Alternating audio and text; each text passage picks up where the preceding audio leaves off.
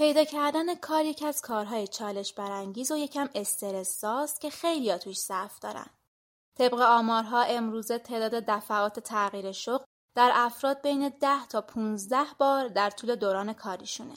این نشون میده که افراد همیشه دنبال بهترین مشاغلن و دوست دارن تا محیط جدید و کارهای جدید رو تجربه کنن.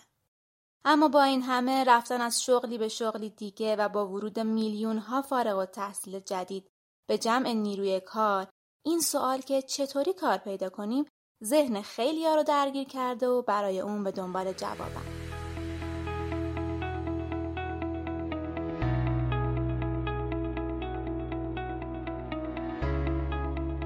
سلام، شما به 14مین قسمت از رادیو پیشه گوش میکنید. این پادکست توسط من نرگس خوشگفتار به همراه نادیا جعفری تهیه و تولید میشه.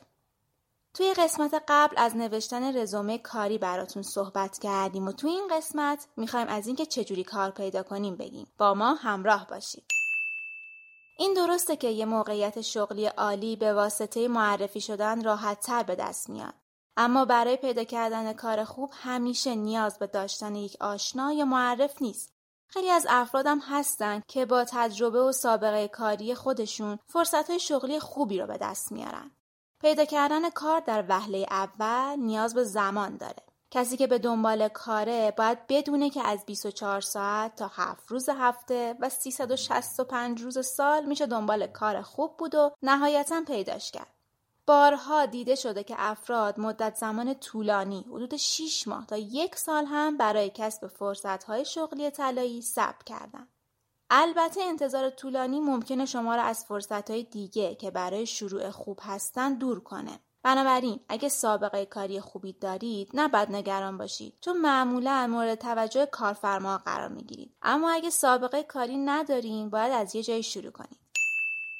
هر روز به تعداد شرکت‌هایی که با استفاده از پلتفرم‌های آنلاین فرصت‌های شغلی خودشون رو آگهی می‌کنن اضافه میشه و این شرکت‌ها در این پلتفرم‌ها دنبال این هستن که افراد واجد الشرایط رو برای خودشون پیدا کنن. این به این معنیه که پیدا کردن شغل از طریق ابزارهای آنلاین خیلی محبوبیت پیدا کرده و حتی استرس پیدا کردن کار رو هم کمتر کرده. البته روش‌های قدیمی و سنتی هم هنوز رایجن، اما نسل جوون دیگه به روش‌های قدیمی برای کار پیدا کردن استناد نمی‌کنه. برای خیلی از موقعیت‌های شغلی هم هرگز آگهی داده نمیشه. به این دسته فرصت‌ها بازار شغلی نهان یا هیدن جاب مارکت میگن. برای پیدا کردن این کارها باید راهی برای نزدیک شدن به اون فرصت پیدا کنید. Networking is about building meaningful connections. It's about building relationships that can help advance your career and for your professional success. شبکه سازی برای پیدا کردن فرصت‌های شغلی اهمیت زیادی داره. حتی اگه کسایی که میشناسید مستقیما درباره استخدام خبری نداشته باشن، این احتمال وجود داره که اونها افراد دیگه‌ای رو بشناسن که تو این زمینه مطلع هستن. احتمالاً در شبکه آشناهای فعلی شما شغلایی وجود داره که مناسب شماست. اما کسی اون رو به شما پیشنهاد نمیده، چون کسی خبر نداره که شما به دنبال شغلید. اسم چند نفر از بانفوذترین آشناهاتون رو فهرست کنید و با هر کدوم که ممکن بود طی صحبت تلفنی یا قرار ملاقات بگید که میخواید کار پیدا کنید. با کسایی که اشتراک باهاشون دارید، ارزش‌ها و سرگرمی‌هاتون شباهت دارن یا اینکه با اونها به یه مدرسه یا دانشگاه رفتین، در تماس باشید. اگه این ارتباطات رو در حوزه کسب و کار مربوط به خودتون برقرار کنید، نتیجه بهتری هم میگیرید. اگه کارفرمای مورد علاقتون رو میشناسید، حتما به بخش استخدام سایت شرکتش سر بزنید. یه فهرست از کارفرماها و شرکت‌هایی که به کار با اونا تمایل دارید تهیه کنید و به وبسایت اونها به طور دائم سر بزنید. ممکنه طول بکشه تا دقیقاً شغلی که با شرایط رزومه شما هماهنگ باشه پیدا کنید. اما اگه به اندازه کافی وقت بذارید، این یه روش خیلی خوب برای پیدا کردن کار میتونه باشه. خب بریم سراغ همون روشی که اول اپیزود گفتیم، یعنی آنلاین کار پیدا کردن. اینجا میخوایم معروفترین و مهمترین سایت‌ها و پلتفرم‌های کاریابی رو معرفی کنیم. به ترتیب از ویژگی‌های سایت‌های لینکدین، ایران تالنت، تالنت کوچ، کاربوم، جاب ویژن و جاب اینجا براتون میگیم. اول از همه میریم سراغ لینکدین. چه توی کشور خودمون ایران دنبال کار باشید، چه دنبال فرصت‌های شغلی خارجی باشین، شکی نیست که لینکدین با 756 میلیون کاربر و دسترسی 200 کشور در سراسر جهان به اون برترین وبسایت کاریابی بین‌المللیه. بر اساس نظرسنجی‌ها 87% استخدام کننده‌ها در جهان از لینکدین به عنوان بستری برای پیدا کردن افراد واجد الشرایط استفاده می‌کنند. به عنوان فردی متخصص و یا تازه فارغ التحصیل شده میتونید از لینکدین برای شبکه‌سازی استفاده کنید و افراد حرفه‌ای اطراف خودتون رو بیشتر و بیشتر کنید. حتی باراک اوباما رئیس جمهور اسبق ایالات متحده یه بار توی کنفرانس مطبوعاتی تلویزیونی به شوخی گفت که تو لینکدین عضو شده تا بعد از دوران کاریش تو کاخ سفید از طریق این پلتفرم شغل بعدیشو پیدا کنه. برای استفاده از لینکدین تنها باید یه حساب کاربریتون ایجاد کنید و اطلاعات خودتون رو در فیلدهایی که خواسته شده قرار بدین و پروفایل خودتون رو تکمیل کنید. چند تا نکته مهم در مورد استفاده از لینکدین وجود داره. این نکات باعث میشن که پروفایل شما برای استخدام کننده‌های بیشتری به نمایش گذاشته شه. اول از همه پروفایل خودتون رو همیشه به روز نگه دارید. بعد مهارت‌ها و اهداف شغلی خودتون رو حتما توی پروفایلتون ذکر کنید. اگه میخواین که حساب کاربری باورپذیرتری داشته باشین، فقط باید خودتون باشین و از آوردن اطلاعات نادرست خودداری کنید. سعی کنید که یه عضو فعال باشید و راجع به رشته و کسب و کار مورد علاقتون مطلب بذارید. واقعا میشه از لینکدین به عنوان کانال ارتباطی خوب برای برندسازی شخصیتون استفاده کنید. راستی اگه دوست دارین اطلاعات بیشتری در مورد لینکدین بدونید، اپیزود 9 ما رو حتما گوش کنید. خب قبل اینکه بریم سراغ معرفی بقیه پلتفرم ها، از شباهت هایی که این سایت های کاریابی دارن و اینکه چه چیزهایی توی همه اینها مشترکه بگیم. تو همه اینا شما میتونین رایگان رزومه و پروفایل بسازید، رزومه رو دانلود کنید تا حتی جای دیگه هم ازش استفاده کنید. به شما آگهی های شغلی مرتبط رو پیشنهاد میکنن و براتون هر چند وقت یه بار ایمیل هم میفرستن. خلاصه حواسشون بهتون هست. توی همه این سایت ها شما میتونین از ابزار جستجو استفاده کنید و دقیقاً رشته‌ای که دنبالشی، مثلا حسابداری یا دیجیتال مارکتینگ یا کارشناس محتوا رو جستجو کنید و موقعیت‌های شغلی رو ببینید. بریم سراغ معرفی سایت اول، یعنی ایران تالنت. ایران تالنت اولین وبسایت استخدامی ایرانه که بیشتر از 1 میلیون نفر عضو داره. متخصصا و کسایی که دنبال کارن با مشاهده فرصت‌های شغلی توی سایت ایران تالنت میتونن یه قدم به شغل ایدئال خودشون نزدیکتر شن و کارفرما هم به این افراد ماهر و توانا دسترسی داشته باشن. کارجوها میتونن به راحتی و با رزومه‌ای که در اون به صورت آنلاین میسازن هم برای استخدام توی شرکت‌های داخل اقدام کنن و هم برای شرکت‌های بین‌المللی رزومه ارسال کنن. فقط نکته‌ای که وجود داره اینه که شما توی ایران تالنت باید رزومتون رو به انگلیسی بنویسید.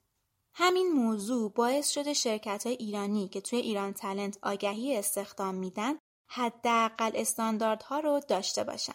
وقتی وارد سایت ایران تالنت میشیم توی صفحه اصلی چند تا گزینه هست که نظرتون رو جلب میکنه. یه قسمتی تحت عنوان ریویوز وجود داره که توی این قسمت شما میتونید ببینید که راجع به شرکت‌های مختلف چه نظراتی وجود داره و افرادی که توی این شرکت‌ها کار کردن چه امتیازی به شرکت دادن. قسمت بعدی قسمتی با عنوان سالریزه. راجع به گزارش حقوقی که ایران تالنت تهیه کرده. با وارد شدن به این قسمت و وارد کردن اطلاعاتتون مثل رشته تحصیلی، میزان سابقه کارتون، مهارت‌هاتون میتونید ببینید که افراد مشابه شما در حال حاضر توی شرکت‌های مختلف چه مقدار حقوق دریافت میکنن. این میتونه راهنمایی خیلی خوبی برای شما باشه که موقع مصاحبه به عنوان حقوق پیشنهادی چه عددی رو عنوان کنید. قسمت دیگه‌ای هم تحت عنوان کوچینگ وجود داره. بعد از زدن روی دکمه کوچینگ وارد سایت زیر مجموعه ایران تالنت یعنی تالنت کوچ میشین. اینجا میتونید از خدمات مشاوره‌ای شغلی استفاده کنید. بسته‌های مشاوره‌ای که توی ساختن مسیر شغلی بهتون میدن البته رایگان نیستن و هزینه‌شون از 100,000 تومان شروع میشه. قسمت خوبی هم با عنوان تست دارن که رایگان میتونین سطح زبان انگلیسیتون رو بسنجید و نتیجه اون رو هم در پروفایل و رزومتون قرار میدن. یه قسمتی هم تحت عنوان یونیورسیتیز داره. اینجا هم دوباره شما رو به تالنت کوچ وصل میکنه. در واقع اگه فارغ التحصیل تازه نفس باشید، میتونید از طریق نمایشگاه‌های کاری که دانشگاه‌ها گذاشتن برای کار اقدام کنید. قسمت دیگه‌ای که توی سایت ایران تالنت هست قسمت پکیجه. اینجا چند تا بسته پیشنهادی به کارجوها ارائه میده که با پرداخت مبلغ رزومه شما میتونه توی اولویت بالاتری به کارفرماها نشون داده بشه. و یه سری امکانات بهتون میدم، مثل اینکه شما بتونید بفهمید چه شرکت‌هایی رزومه و پروفایل شما رو دیدن که اینها توی پنل رایگان و تو حالت عادی وجود نداره. قیمت خرید این پکیج هم از 95,000 تومان شروع میشه.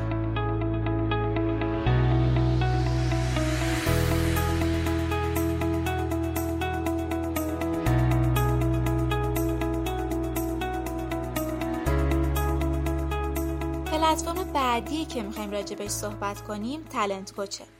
تالنت کوچ که از زیر مجموعه ایران تالنت که تمرکزش رو روی افراد کم سابقه یا بی سابقه و تازه فارغ التحصیل شده به دنیای کار گذاشته.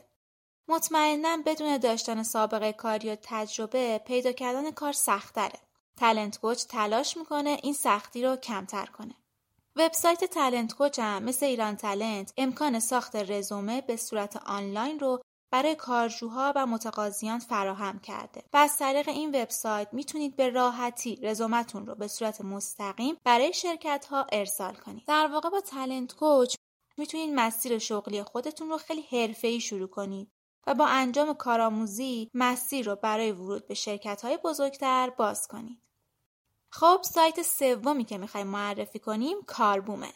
کاربوم سامانه‌ایه که هدفش رو کمک به داشتن زندگی شغلی بهتر اعلام کرده و یه مجموعه کامل از خدمات مورد نیاز کارجوها رو ارائه کرده. کاربوم قبلا با اسم تالنت یاب فعالیت می‌کرده و با تولید محتوا تو زمینه کاریابی و زندگی شغلی تونسته بوده مخاطبای زیادی رو با خودش آشنا کنه. با توجه به معیارهایی که مد نظرشون بود و در قالب پلتفرم تالنت یاب نمی‌گنجید، تصمیم به انجام تغییراتی گرفتن. زیرساخت و رابط و تجربه کاربری رو بهتر کردن و همینطور محتواهای آموزشی بیشتری تولید کردن. کارجوها با مراجعه به وبسایت کاربوم میتونن اطلاعاتی درباره آشنایی با محیط‌های کاری توی سازمان‌ها، تست‌های روانشناختی و خودشناسی جهت شناخت انتظارات شغلی و آموزش‌های در مورد تسهیل فرآیند استخدام رو ببینن. خب پلتفرم بعدی جاب ویژنه. جاب ویژن هم یکی از سایت‌های کاریابیه که تجربه برگزاری دوره‌های مختلف نمایشگاه کاریابی رو داره. یکی از مزیت‌های سایت جاب ویژن داشتن قسمتی با عنوان خودت رو بشناسه. همه ما میدونیم که قبل از اینکه دنبال شغل مناسب بگردیم، باید خودمون رو بشناسیم. توی قسمت خودت رو بشناس یه سری آزمون شخصیت شناسی وجود داره که یکیش رایگانه. آزمون شخصیت شناسی MBTI که تیپ شخصیتی شما رو تشخیص میده و انتهاش یه راهنمایی کوچیک میکنه که برای چه جور شغلای مناسبی. بقیه آزمون‌ها مثل آزمون رغبت سنجی شغلی و آزمون‌های هوش هیجانی و هوش چندگانه رایگان نیستن و از مبلغ 20,000 تومان هزینه‌شون شروع میشه تا 30,000 تومان. وجود محتوای آموزشی توی بلاگ سایت جاب ویژن هم قابل توجهه و تقریبا نسبت به رقباش یه مزیت رقابتی خوب محسوب میشه. 34 صفحه محتوای خوب از راهنمای استخدام توی بانک تجارت بگیر تا نشانه‌های محیط کار سمی. از قسمت‌های دیگه سایت جاب ویژن قسمت توانمندتر شوه.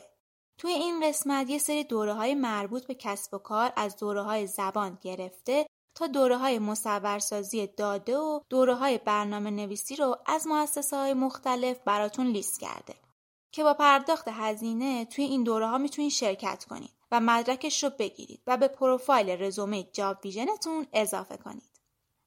همینطور که تو قسمت 13 پادکست یعنی همه چیز درباره رزومه توضیح دادیم، قسمت مهارت‌ها یا همون اسکیل‌ها توی رزومه ما اهمیت خیلی زیادی برای کارفرما داره و حتما باید با توجه به شغلی که دلمون میخواد مهارت‌های اون رو به دست بیاریم. اگه قسمت 13 که راجع به رزومه نوشتن بود رو گوش ندادید، حتما بعد از این اپیزود برید سراغش. جاب ویژن توی سال 1400 یک گزارش افزایش حقوق هم تهیه کرده و اون رو روی سایتش قرار داده. این گزارش به تفکیک رشته‌ها و شهرها نشون میده توی هر موقعیت شغلی رنج حقوقی چقدره و نسبت به سال 99 چقدر افزایش پیدا کرده. گزارش طراحی قشنگی داره و خیلی کامله. جاب ویژن یه تفاوت اساسی نسبت به بقیه داره و اونم اینه که آگهی‌های شغلی پیشنهادیش به شما یه درصد انطباق هم کنارش نوشته. یعنی چی؟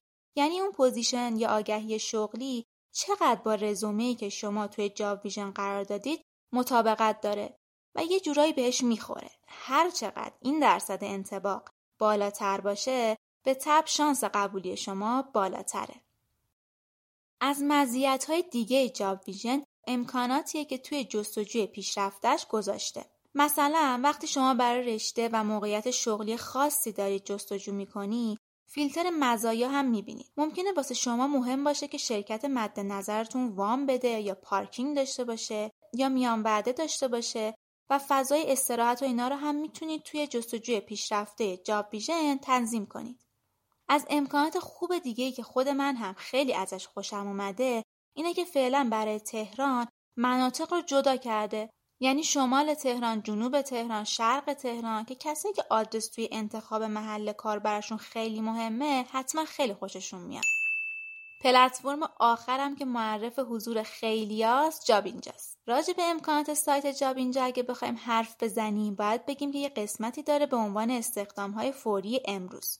این آگهی‌ها احتمالاً شانس استخدام بالاتری دارن چون کارفرماها بابتشون مبلغ بیشتری رو پرداخت کردن و به عنوان فوری اونها رو ثبت کردن. یه قسمتی هم داره با عنوان آخرین آگهی‌ها که با توجه به عنوانش خود سایت جاب اینجا آخرین آگهی‌های ثبت شده رو توی اون قسمت نشون میده. امکان دیگه‌ای که جاب اینجا داره رتبه بندی شرکت‌های برتر و معرفی کوتاهی از اوناست. روی آیکون 50 شرکت برتر توی منو که کلیک کنید لیست شرکت‌ها رو می‌بینید که بر اساس 3 پارامتر محبوبیت بین کارجویان، تعدد و تنوع فرصت‌های شغلی، بررسی رزومه‌های دریافتی، شرکت‌ها رو رتبه بندی کردن. روی هر شرکت هم کلیک کنید معرفیشو می‌بینید که شامل مزایا و فرهنگ کاری و حوزه فعالیتی که توسط خود شرکت‌ها نوشته شده. اینجا اگه بگردید مخصوصا تو قسمت مزایا چیزای بامزه‌ای پیدا می‌کنید که ما چند تاشون رو توی صفحه اینستاگراممون می‌ذاریم. یه سر بهش بزنید. آدرس اینستاگرام هم توی توضیحات پادکست و اپیزود هست. حالا تفاوتش با ایران تالنت چیه؟ اینه که ایران تالنت قسمت نظرات درباره شرکت‌ها رو هم داشت اما جاب اینجا نداره. قسمت جالب دیگه‌ای که سایت جاب اینجا داره شاخص رفتار کارجوییه. اینجا در واقع یه امتیازی بین 0 تا 100 به شما میدن که پیش‌فرض عدد 100 و اگه کارفرماها برای شما تخلف ثبت کنن این عدد کم میشه. پس حواستون باید باشه که برای آگهی‌های شغلی رزومه بفرستین که مطمئنین اگه به مصاحبه دعوت شید میرید و دوست دارید توی اون شرکت کار کنید. همینطوری محض تفریح و برای تست رزومه نفرستید بعد کارفرما رو بپیچونید. تخصص‌های توی رزومتون رو هم بر اساس واقعیت بنویسید. چون اگه کارفرما توی مصاحبه متوجه بشه شما اون دانش‌ها رو ندارین، ممکنه براتون تخلف ثبت کنه و عدد شاخص شما پایین‌تر بیاد.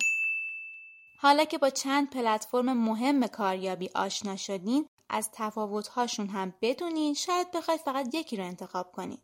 از نظر تعداد آگهی فعال اگر بخوایم این سایت ها رو یه مقایسه با هم بکنیم، توی خرداد ماه 1400 روی سایت ایران تالنت 3190 آگهی شغلی فعال هست و روی جاب ویژن 13328 و روی سایت جاب اینجا 15400 آگهی از 5900 شرکت و همینطور روی کاربوم هم 5348. یعنی رتبه اول از نظر تعداد آگهی تا اینجا با جاب اینجاست. از نظر زبان رزومه ایران تالنت که خب فقط انگلیسیه، جاب اینجا فارسی و جاب ویژن 2 زبان است. یعنی شما رزومتون رو به فارسی می‌نویسی و انگلیسیش هم اتوماتیک ایجاد میشه. از نظر فرصت‌های شغلی پیشنهادی ایران تالنت و جاب ویژن و همینطور کاربوم از جاب اینجا بهتر عمل میکنن. فرصت‌های شغلی مرتبط تری رو بهتون پیشنهاد میدن. راستی باید بگیم که بین اینها فقط ایران تالنت اپلیکیشن داره. پلتفرم‌های آنلاین زیادی برای پیدا کردن کار وجود داره. ما سعی کردیم چند تا از مطرح‌ترین ها رو بررسی کنیم. این سایت‌ها بیشتر کارهای مربوط به حوزه تک و استارتاپ‌ها، رشته‌های فنی مهندسی رو ارائه میدن. ولی سایت‌های دیگه‌ای هم هستن مثل ای استخدام و یا کاران که شغل‌های عمومی تری هم دارن. حتی کارهایی مثل خیاطی یا آشپزی هم توی این سایت‌ها وجود داره. به پایان اپیزود 14 رسیدیم. امیدواریم اگه مورد پسندتون واقع شده به بقیه دوستاتون هم معرفی کنید و منتظر اپیزود بعدی که در مورد آخرین مرحله کاریابی یعنی مصاحبه است باشید. تا اپیزود بعد، خدا نگهدارتون.